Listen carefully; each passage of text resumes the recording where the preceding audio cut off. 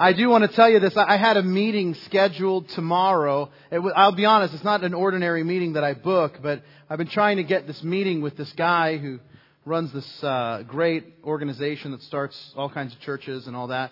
And the thing was, the meeting was in Birmingham, Alabama.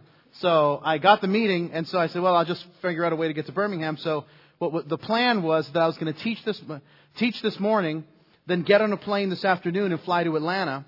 And then the buddy of mine who had booked the meeting, he and I were going to drive the 3 hours from Atlanta to Birmingham tomorrow morning, have the meeting. Then I was going to drive back fast because I was losing an hour going from Central Time back to Eastern Time, get back on a plane and be home in time to tuck my kids in to bed. That was all the case until I got this email last week. Kind of changed my plans a little bit. And I actually, lest you guys don't think you think I'm making this up, I just copied and pasted the email into my notes. So check out the email that I got. It said this, hey, we just got word that there's a little bit of a change in the schedule.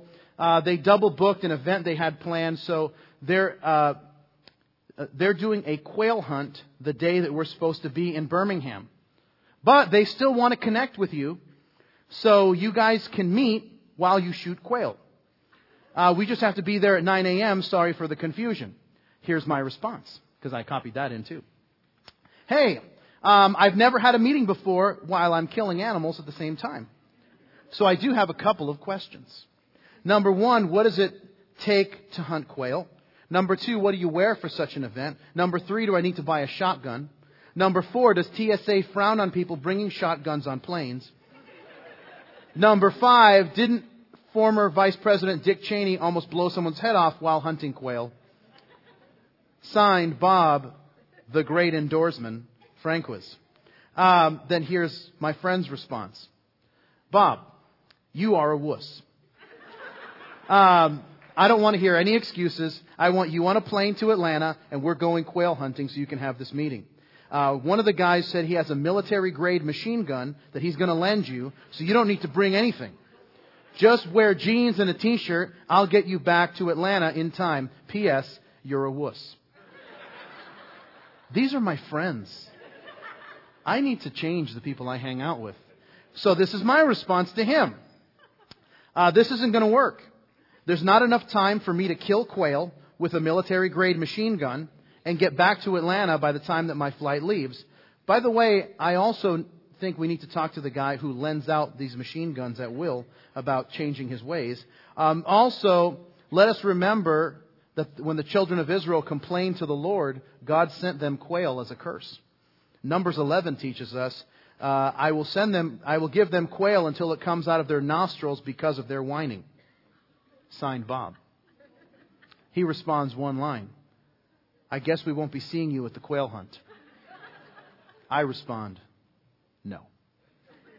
So, anyway, the good thing is whenever you're in a situation like that, you can always throw out a random Bible verse at somebody.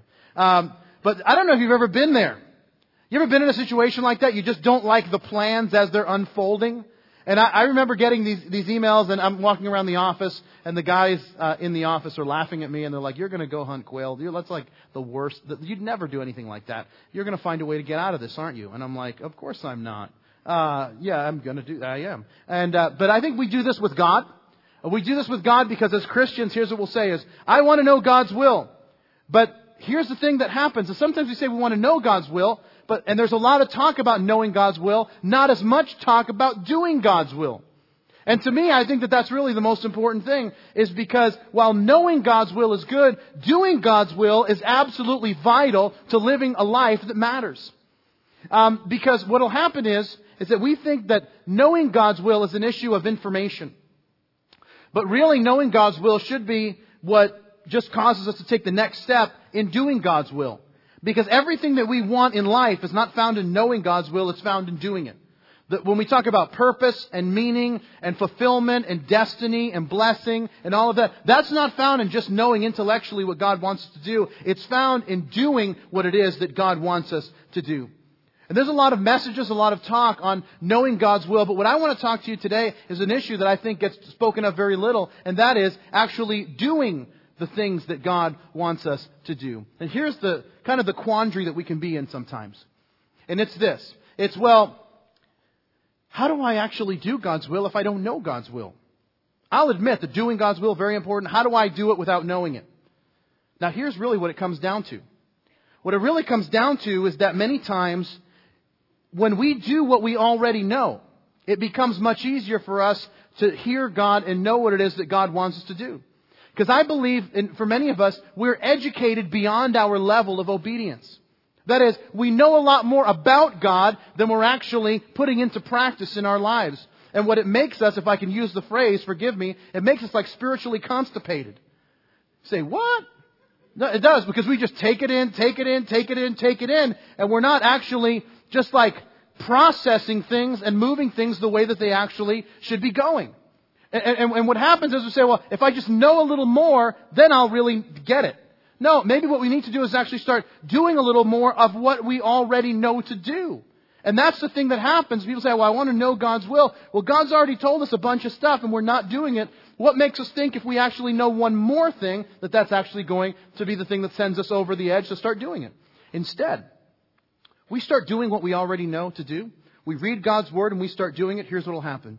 God will start creating the circumstances. God will start bringing the people in our path. God will start giving us the messages and the directions and all the stuff that we need. We need to be faithful with what God has already asked us to do.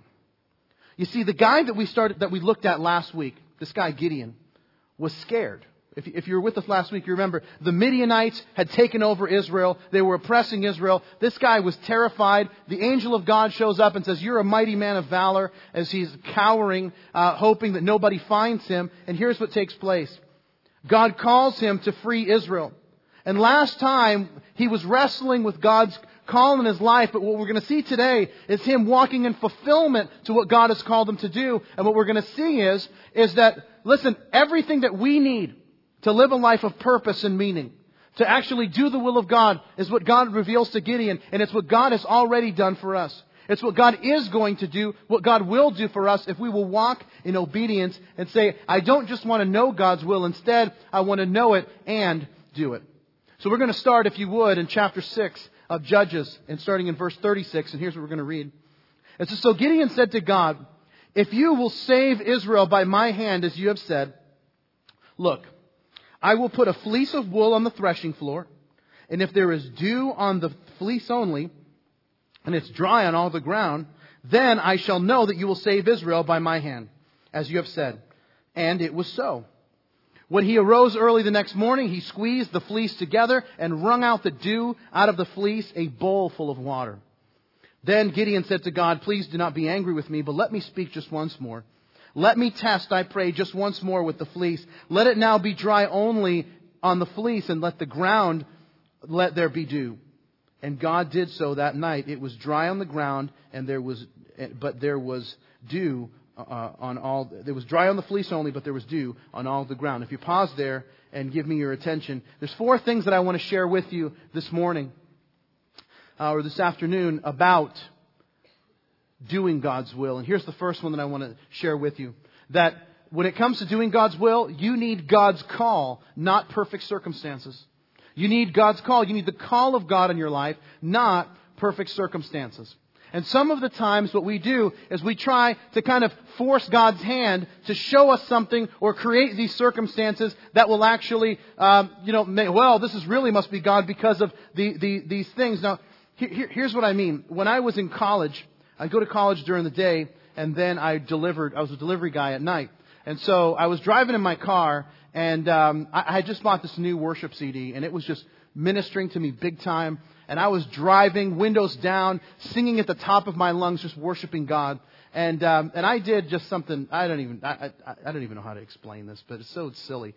But I just got so caught up in worshiping God as I was driving down the street. It was a 4-lane road. I'm driving. It's kind of like Miramar Parkway, like that kind of road. So it's 4 or 6 lanes. I'm driving down 45 miles an hour. I'm worshiping, and I just get caught up in this moment of worship. And I just say, "Lord, you take the wheel." And I just lifted up my hands to worship. "Lord, you're so good." And I'm just really going for it and singing. And I'm like, this is amazing. I'm worshiping God. Jesus is driving, just like the song, "Jesus, take the wheel." And He's taking the wheel, and I'm singing, right? And then it was awesome until I hit the median. and it's brrr, and then you hit the median, then you hit a tree, and it's like not as good. It's not the way you kind of expect it. Like I expected to just worship, and then the car would just turn to where my next delivery was, and this is great, and then the car would park for me, and here's what happens, and then I hit the median, and honestly, if I be honest, I was so mad that I'm like, God, I'm trying to worship. I can't be encumbered by driving. I'm trying to worship. That's you've called us to be a people who worship, and I'm trying to worship. And really, can I just tell you that you say, well, what was that? Listen, it's immaturity on my part. You know what I wanted? If I'd be real honest now, as that's so many years have passed, I wanted God to do a parlor trick for me. Sometimes what we'll do is, instead of just doing what we know God has told us to do, we'll say this: God, could you just do this little trick? I want to make sure it's you. So, when I wake up in the morning, could my breakfast already be made? And then I will know it's you.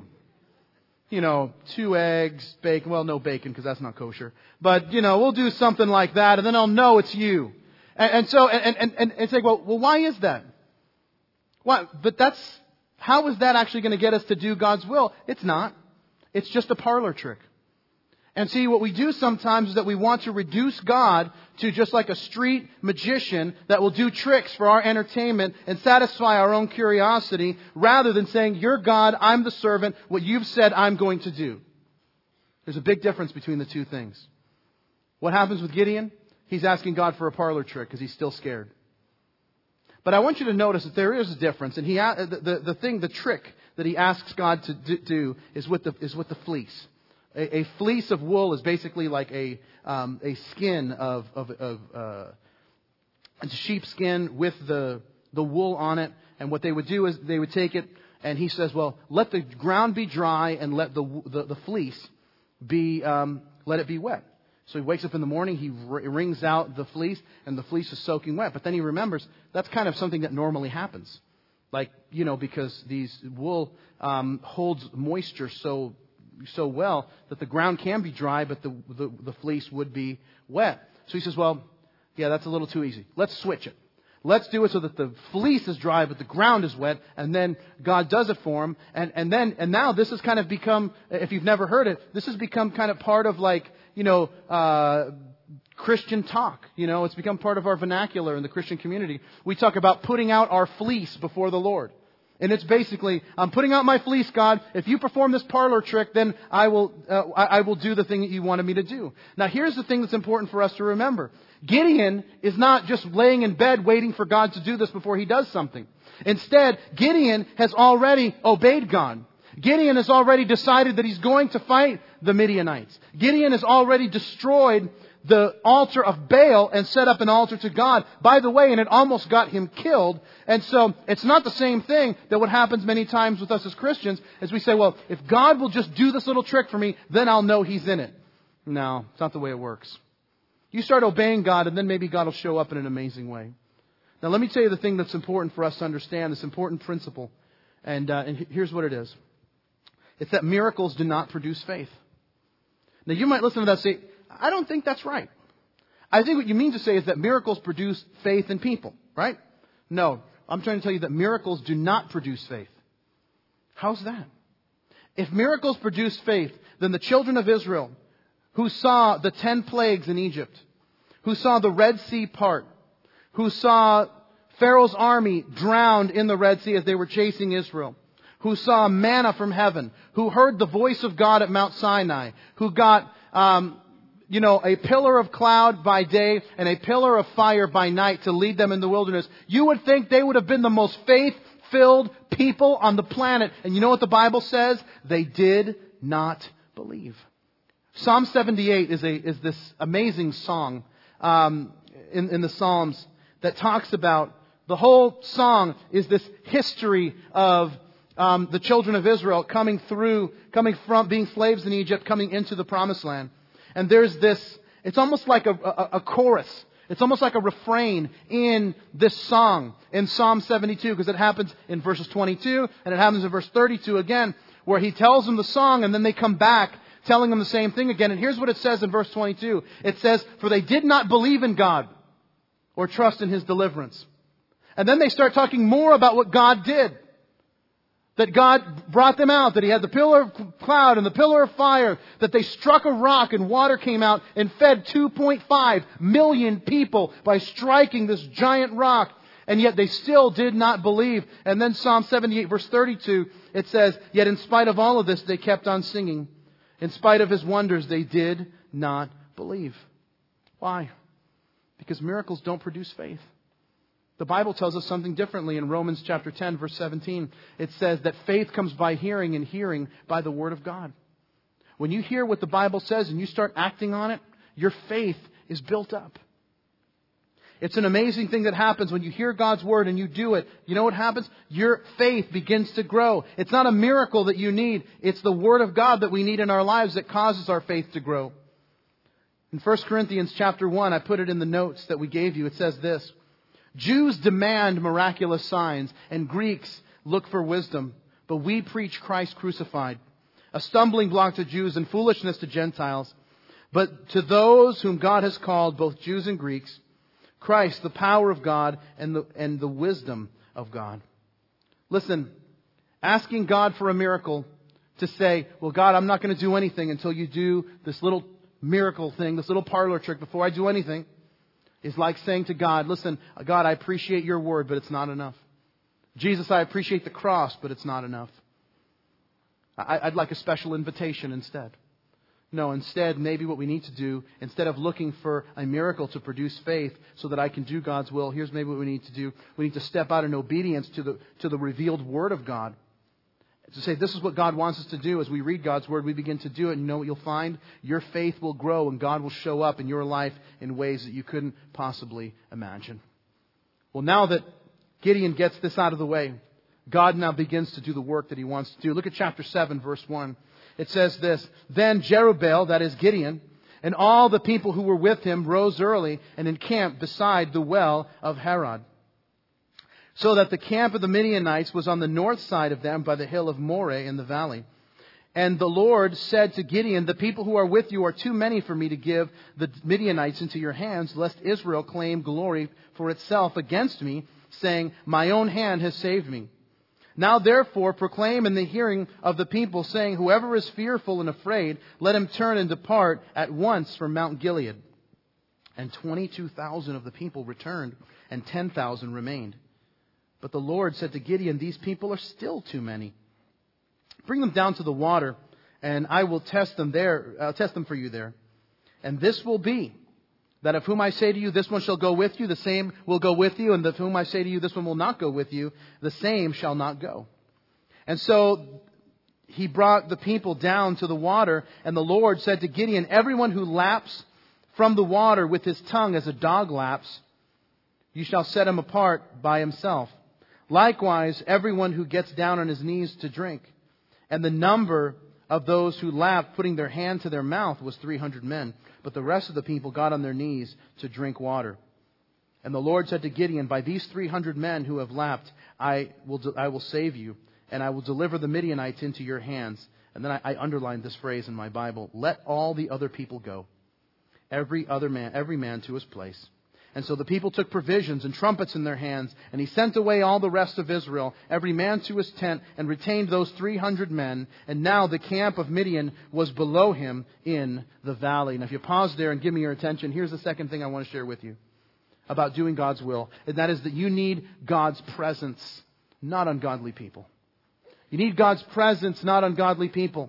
One of the things that I am really blessed to be able to do is I have this privilege of being able to go and speak all over the place, talking about what God has done here at Calvary, and being able to tell our story. And I'm able to tell our story all the time to pastors and church leaders who hear about what God is doing here. And when I tell our story, I just talk about, it was my wife and I and 5 people in a living room. That's how we started. And there was no lights and there was no screens. The most intricate technology that we had was a music stand. That was it. And that was the music stand was where I had my sheet music and where I had and that was like the pulpit too. That was the whole thing. And then, but here's what will happen is I'll tell our story and then I'll get done. And then here's what will happen. Someone will come up to me and they'll say, so how did it really happen? And I'm like, weren't you just here? Like, yeah, I know, but I mean, like, I hear, you and your wife and 5 people in a living room. That's like cute. But what did you guys really do? Well, we met in a living room, my wife and I, and, 5 or 6 of us. Technically, it was 5 people, and then it was, 7 of us all together. And then there was this one couple. They flaked out after the first week. So the second week, it was my wife and I and 3 people. And I thought, pretty soon, it's going to be just my wife and I if we keep going in this direction. And she wasn't even all that convinced because she's like, I like the church. I'm just not really all that thrilled about the preacher. And so now, and here's the thing, is that people are asking, and they're saying, well, come on, but I mean, what's the real story? The real story is my wife and I and 5 people and God did something amazing. And they're like, but here's the thing, it's like, well, come on, I mean, just 7 people, you couldn't have done this. No, 7 people can't do this. 7 people and God can do this, but not just 7 people. This is the very thing that God is teaching Gideon. The lesson of this story is that God does not want to give the glory to other people. God says, I'm going to do this in such a way so that people will glorify God and come to God. And sometimes He will stack the deck in such a way so that it can only succeed if He is in it. And this is the thing that is amazing to me about this story, is that He says, all right, everybody. Now, mind you, there's 135,000 Midianites that they're going to be fighting.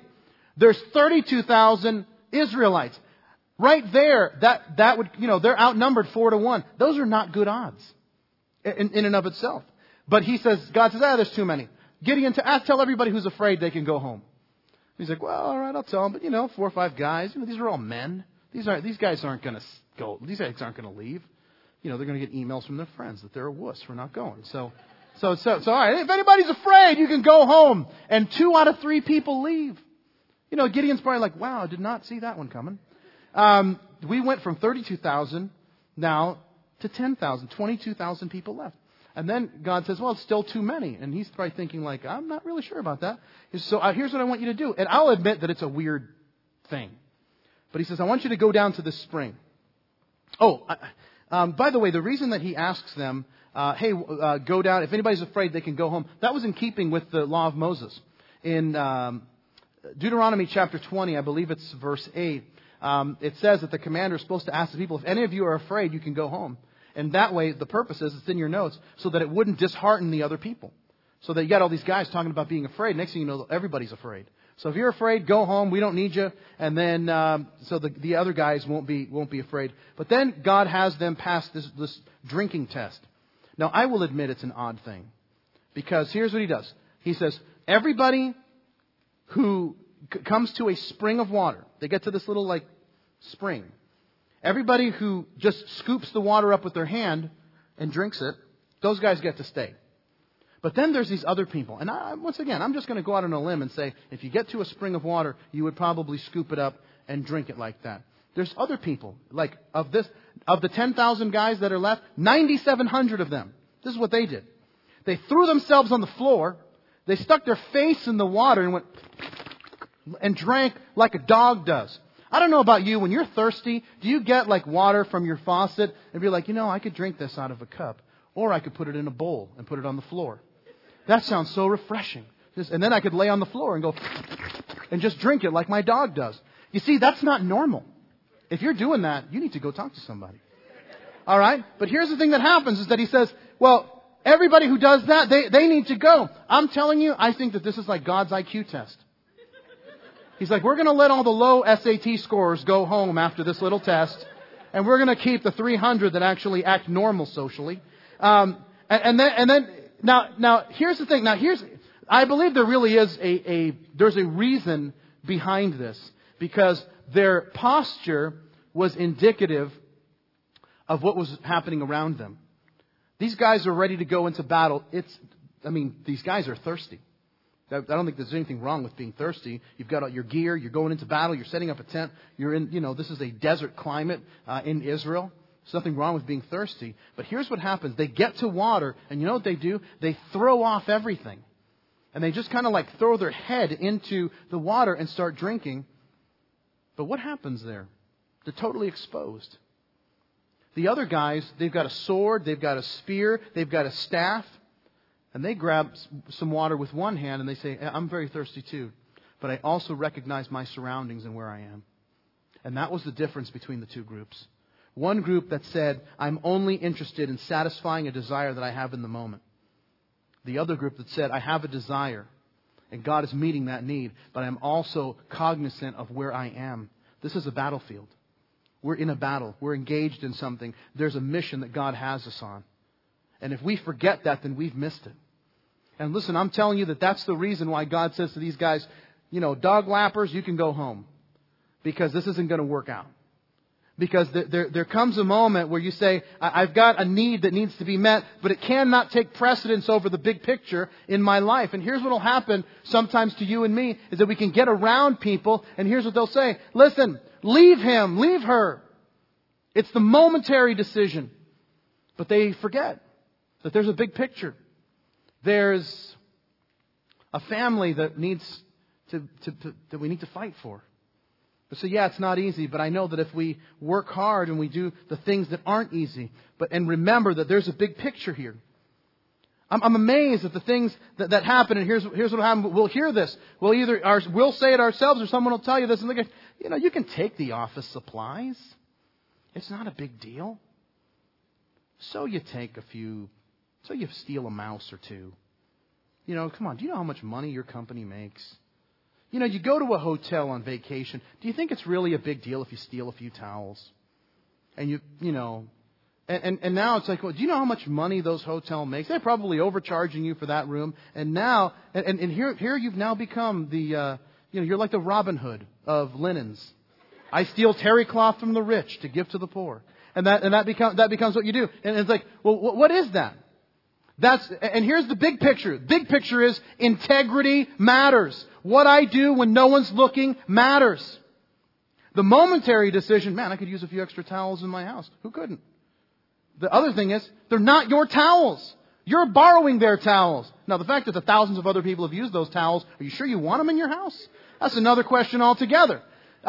Because the disgusting factor just hit in the red. But listen, that's the point, and that becomes the issue with these guys, is that they forgot. And listen, the key for us is that we need to be able to influence those around us without us ourselves being compromised. And listen, when you're able to manage the inputs in your life, and what I mean by that is like who you hang out with, what you watch, what you listen to, and the things that you're just putting in your mind. When you're able to really manage those things, listen, what God is able to do in your life just goes through the roof. Because when you put the inputs in your life that create deeper communion with God and greater commitment to God and greater obedience to God, listen, it's an amazing thing that happens. That's why he tells these guys, you want to go? Go. Because here's the deal. Here's the real thing. Is that you forgot the big picture. You're just making momentary decisions, and momentary decisions never end up being necessarily the right thing in the long term. We've always got to have the big picture in mind. Well, what happens next? Check this out. Look at verse 9. It says, and it happened on the same night that the Lord said to him, to Gideon, arise, go down to the camp, for I've delivered it into your hand. But if you're afraid to go down to the camp with Purah your servant, and you shall hear what they say, and afterwards your hand shall be strengthened to go down against the camp. Then he went down with Purah his servant to the outposts of the armed men who were in the camp. And now the Midianites and Amalekites, all the people of the east, were lying in the valley, as numerous as the locusts, and their camels were without number, as the sand by the seashore in multitude. And when Gideon had come, there was a man telling a dream to his companion. And he said to him, I have had a dream. To my surprise, a loaf of barley bread stumbled into the camp of Midian, came into a tent, struck it so that it fell and overturned, and the tent collapsed. And his friend answered and said, this is nothing else but the sword of Gideon, the son of Joash, a man of Israel. Into his hand God has delivered Midian and the whole camp.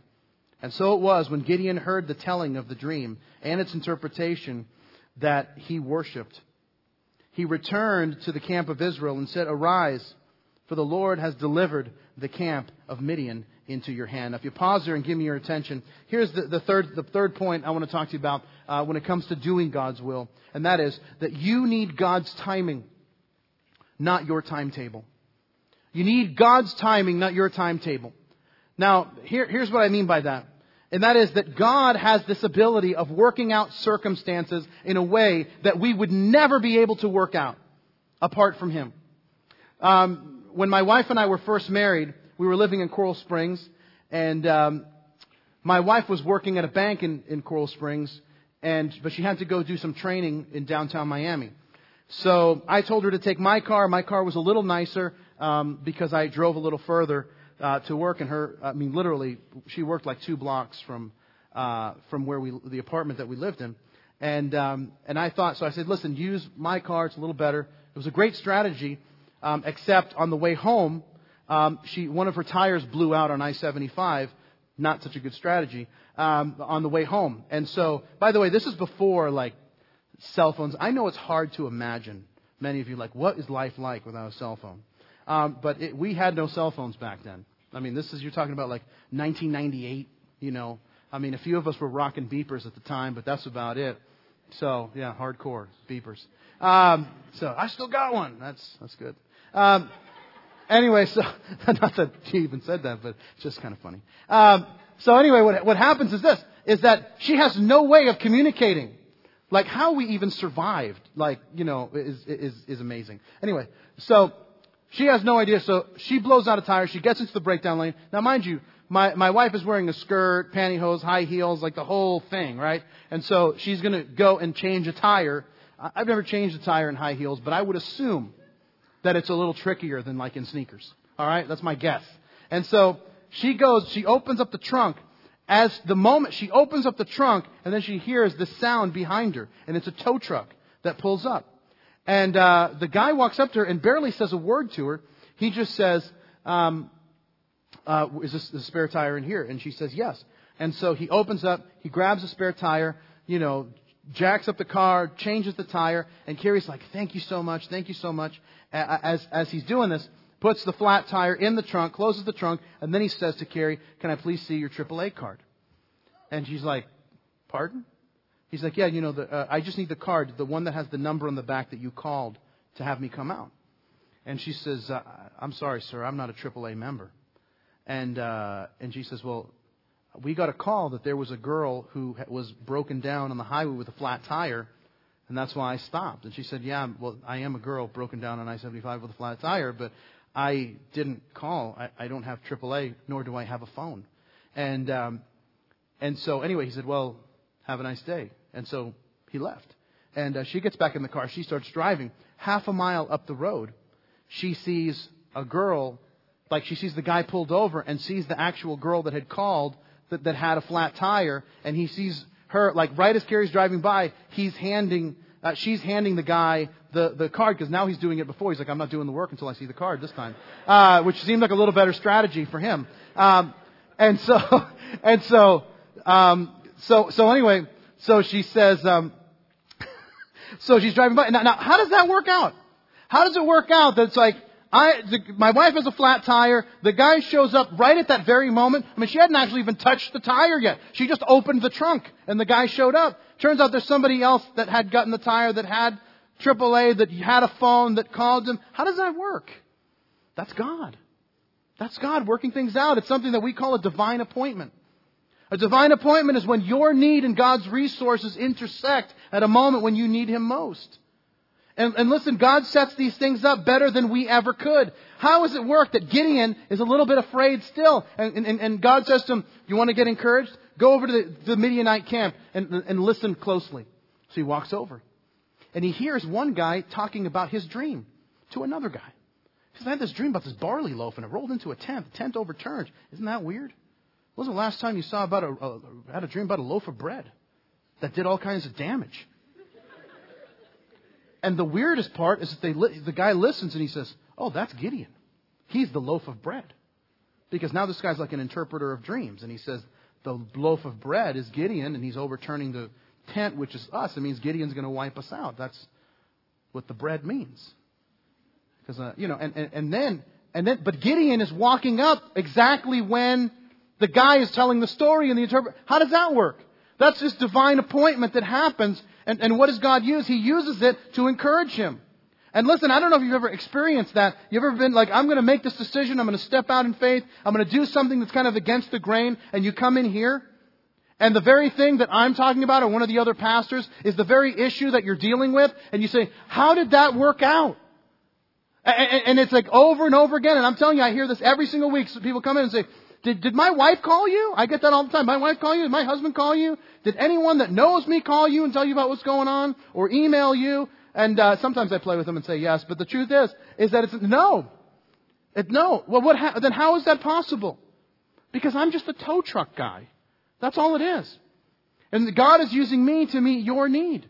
It has nothing to do with what I know or don't know. Is that God's leading me to say some things, and it's exactly what you need to hear. And so now, God's resources and your need intersect, and it's a divine appointment, and you walk out and you say, God met me in this place. And that's the incredible thing that happens. But here's the thing that's amazing.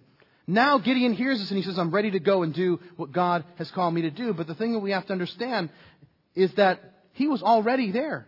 He was already going to do the battle. This was just that final push to encourage him. When my wife and I were praying about coming here and starting Calvary, we hadn't told a soul what we were praying about. But I remember that we were having lunch one day, and I said to Carrie, I said, I really believe the Lord is calling us to come and start this church and leave where we were serving I was an assistant pastor. I thought I'd spend my whole life there. I was training pastors and leaders at a college, and I thought, man, this is heaven for me. And I began to start feeling this strong leading through a whole series of circumstances to come and start Calvary. And I said to my wife after we were having lunch that day, and I said, I think that we need to just pray and fast. And we need to just spend the next 3 days praying and fasting and seeking God's leading and God's direction, that God would speak to us very clearly. The next day, I get an email. Mind you, I had not told a soul. My wife and I had not told anyone.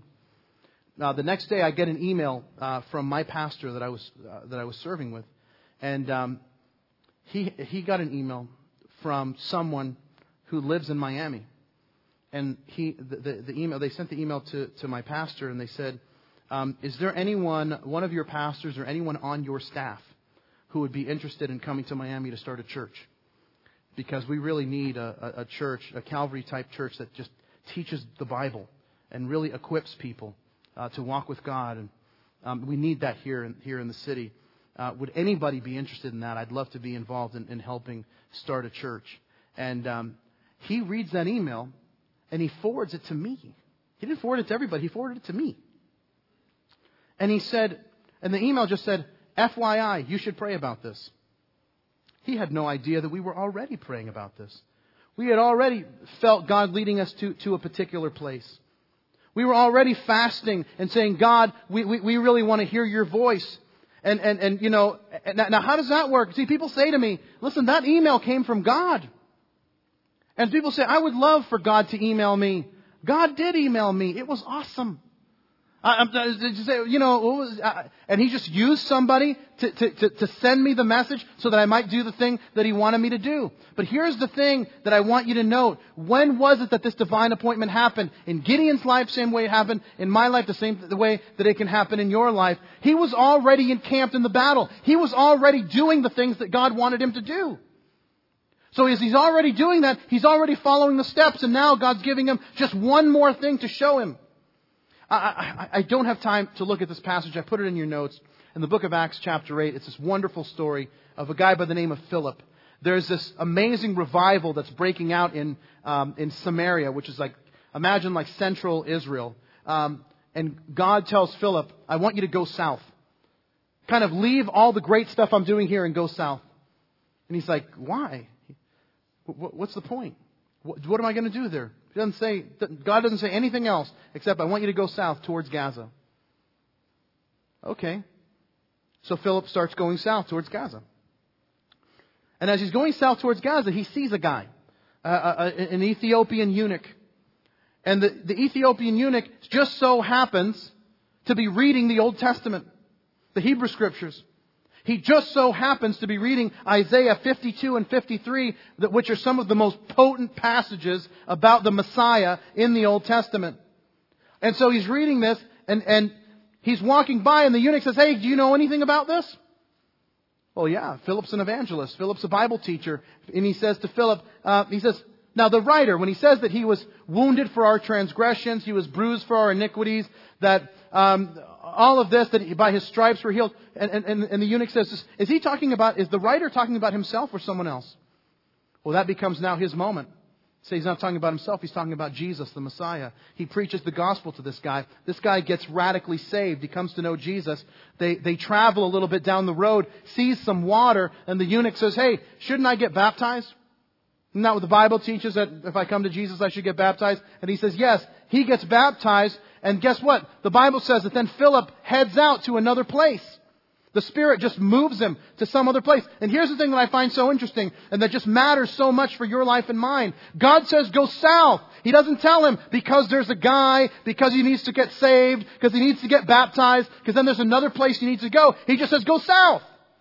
And then he goes, and then God gives him the next step and the next step. And here's the point for you and for me. God is not going to give you steps 1 through 5. God gives you step 1 and says, all right, here's the first step. Obey that. Well, I just have a few more questions. No more insight. No more, I want to know, God, I need a little bit more information. Here's the one thing I want you to do. God's not going to overwhelm you with 20 things. Here's the one thing. And then you take that step, and you know what God says? Here's the second step. And then He gives it to you. You do it, then here's the third step. And just step by step by step by step, He leads us. And that's when you start seeing these divine appointments happening, when your need and God's resources begin to intersect. Because He gives us these steps one at a time. Well, let me show you how the story ends in verse 16. It says, and then He divided the 300 men into 3 companies. He put a trumpet in every man's hand with empty pitchers and torches inside the pitchers. And He said to them, look at me and do likewise. Watch, and when you come to the edge of the camp, you shall do as I do. And when I blow the trumpet, I and all who are with me, then you shall blow the trumpets on every side of the whole camp, saying, the sword of the Lord and of Gideon. And so Gideon and the 100 men who were with him came to the outpost of the camp at the beginning of the middle watch, that is, in the middle of the night.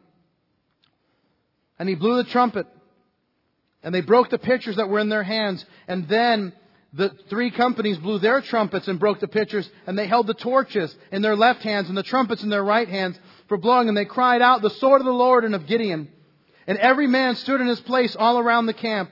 And the whole army ran and cried out and fled. And then, when the 300 blew their trumpets, the Lord set every man's sword against his companion throughout the whole camp. And the army fled to Beth Acacia, towards Zerah, and to the border of Abel, that place. And to Beth. Now, here's the thing. Here's the last point that I want to make to you. And that is that you need God's leading, not your leanings. You need God's leading, not your leanings.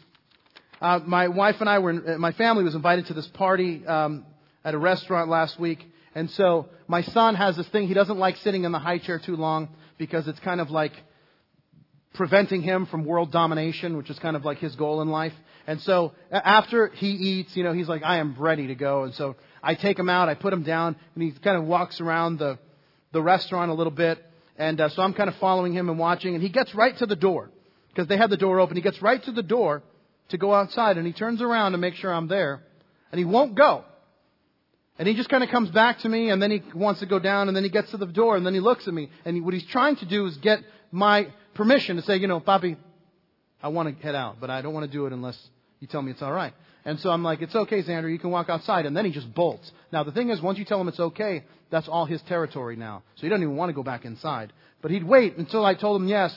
And then every time we'd go back inside, he'd come back out, he would look for me. He'd look at me. Like, remember, we went out before. It's okay for me to go back out again, okay? So he'd look at me, I'm standing there, and then he would bolt out again. And here's the thing that happens. And it got me thinking about this as I was watching him do that. And I'm like, I wonder how often we're willing to walk through certain doors, not even looking to see if God wants us to walk through them or not. We walk through them because it just makes logical sense. And we just kind of have a leaning. We're just leaning towards that decision anyway. But it really has very little to do with what God is leading us to do. And listen, when I just do what I just kind of made sense to me, that's a recipe for disaster. Because I can tell you in my life, I'm not really all that interested in, well, it just kind of makes sense to me. Because I don't know the future. Instead, what I want to know is, what is the Spirit of God leading me to do? That's the thing that I want. Oh, Pastor, you got to understand, I have a dream, and this is my goals and all this. Listen, you can have a dream all you want. I have a dream every few nights that I'm a ninja. What does that mean? I'm pretty sure God doesn't want me to become a Japanese assassin. But, and now listen, I'm kidding. I think goals and dreams are very important and they motivate us, but they can never replace us asking God what He wants us to do and asking for His direction in our lives. Because sometimes, this is the thing that sometimes you don't realize about goals and about dreams. And I'm a huge goal setter, and I'm very wired that way. And here's the thing that's important for us to note, is that sometimes the goals that God has for us aren't even on our radar because they're just beyond what we can even comprehend. The Bible says this in 1 Corinthians, that eye has not seen, ear has not heard, it has not even entered into the mind of man what God has prepared for those who love Him. We haven't even thought of it, what God has prepared for us. And so here's the thing that happens. This is the memory verse for this week. I'm just going to tell you right now, if you don't have this memorized, you need to make it your mission this week to memorize these two verses. It's Proverbs 3, 5, and 6. Very famous verses in the Bible. You need to commit them to memory. It says, trust in the Lord with all of your heart. Lean not on your own understanding. In all of your ways acknowledge Him, and He will direct your path. In 1995, I was in a band. We had just put out our first album. We had a 2-album record deal. And I had just gotten back from spending the summer on tour, traveling all over America. We filmed the video in California. And by the time our tour was over and all of that had been edited, it was getting some play on TV. And by the way, there is nothing cooler in the world than turning on the TV and seeing yourself. Unless it's like in prison, you're in prison or something. But, so it's like turning on the TV, seeing yourself in a white Bronco, probably not that good. But turning on the TV and seeing your video, that was pretty cool. I'll admit that was pretty cool. And so we were halfway done writing our second album, and I just felt God for months leading me to do 3 things. One is I needed to take a full class load in college and finish getting my theology degree. That was the first thing. The second thing is I needed to ask my wife to marry me. And then, of course, trick her into saying yes. And number 3, I needed to quit the band that I was in and prepare myself for ministry. And I remember the night that I quit. Man, I tell you where I was. I tell you where I was sitting. And I told these guys of what my plans were. And what I believe that God had put in my heart for me to do. And here's the thing. I mean, and I talk about this sometimes, but from the time that I was 15 years old, or less, but I bought a bass guitar on my 15th birthday. All I wanted to be was a musician. That's all I wanted to be was in a band, get a record deal, go on tour, and turn on the TV and see my video. I mean, all of that, and I got that. And it was like this is it, And I was a Christian, and we were in this band, and so since I thought I was going to be a musician, I became a Christian. I just thought I would be a Christian musician and just serve God playing music. And then God just said, "Okay, that season of your life is coming to an end." And I got to tell you that it was not an easy decision. But I can tell you this, that I would not be standing here before you had I not made that decision. This had not even come on my radar. It was not on my 10 goals that I wanted to accomplish. That was kind of scratching out all the goals that I had set out for myself. But instead, God had something else entirely, because it had not even come into my mind what God had prepared for those who love Him, like the passage teaches us in 1 Corinthians. And the thing that I had to learn in that lesson, and I've had to learn since, and that we have to learn, is that, listen, there might be leanings that we have, but we want God's leading, because God's leading is infinitely better than my own wisdom and what I think can happen. And that's what Gideon is asked to do. 32,000 people go home, 300 stay. And God has this ingenious plan. He says, take the guys, 3 camps, 100 in each camp. And then here's what I want you to do. When I give you the signal, you're all going to break the pitchers. They're going to see the torches. You're going to blow the trumpet, say, the sword of the Lord and of Gideon. You say, well, what makes that so powerful? Culturally, you would have 1 trumpet for every 1,000 people that would call a group together. You would have one torch, which would be the leader of this group, of the army.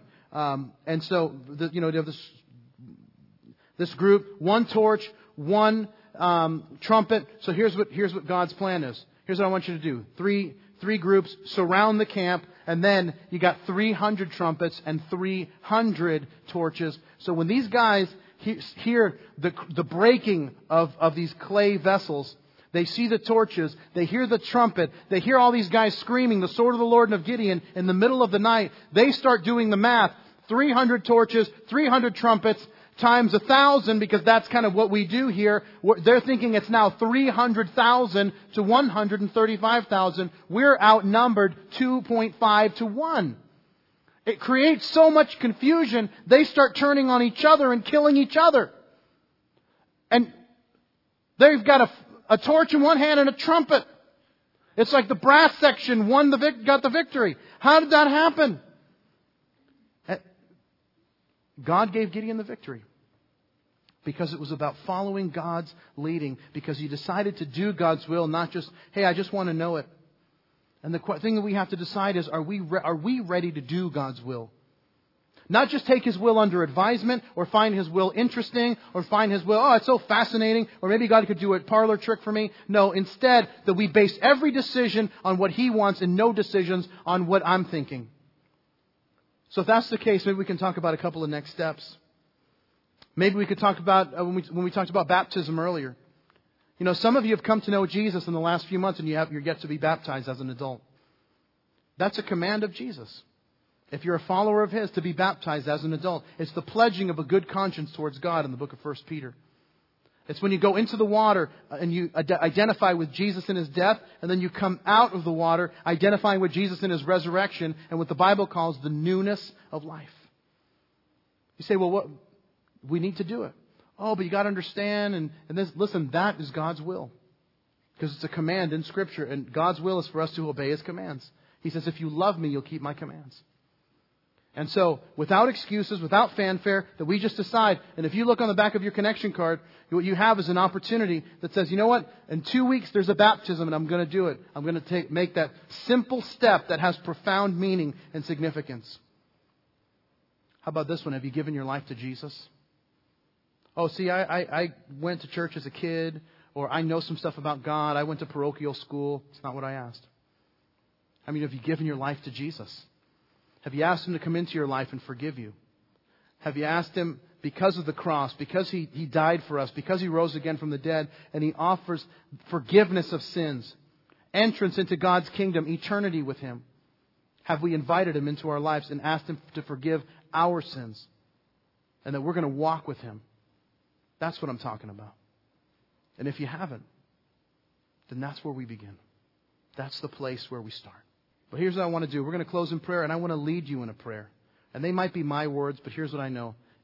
That I believe that they can say the words that your heart wants to say to God, but perhaps you can't quite articulate it. And so, as we talk about not just knowing God's will, doing God's will, coming to Him, asking Him to save you, asking Him to forgive you, that's the first order of business. And coming to God and walking with Him. Let's pray together. And Lord, we want to thank You. We want to thank You for Your love, for Your grace, for the fact that Your Son died for us as the ultimate act, as the ultimate expression of love. And Lord, we know that in a group this size, that there are some that want to make that decision this afternoon. And so, Lord, I pray that those who call out to You in this simple prayer, that You would hear, that You would respond, and that You would act on their behalf, and that they would leave changed from this very moment. Those of you that want to make that decision this morning, here's what I want to encourage you to do. Simply repeat this prayer with me. It's not a magic formula. They might be my words, but I believe if you pray it in sincerity, that God will hear and begin the work of changing your life and forgiving you. Say out loud, Dear God, I open my heart and I invite You in. I ask that You forgive me of all I've done wrong. I thank You for Jesus, who died for me, that I might have life. I want to walk with You, starting right now. In Jesus' name, amen.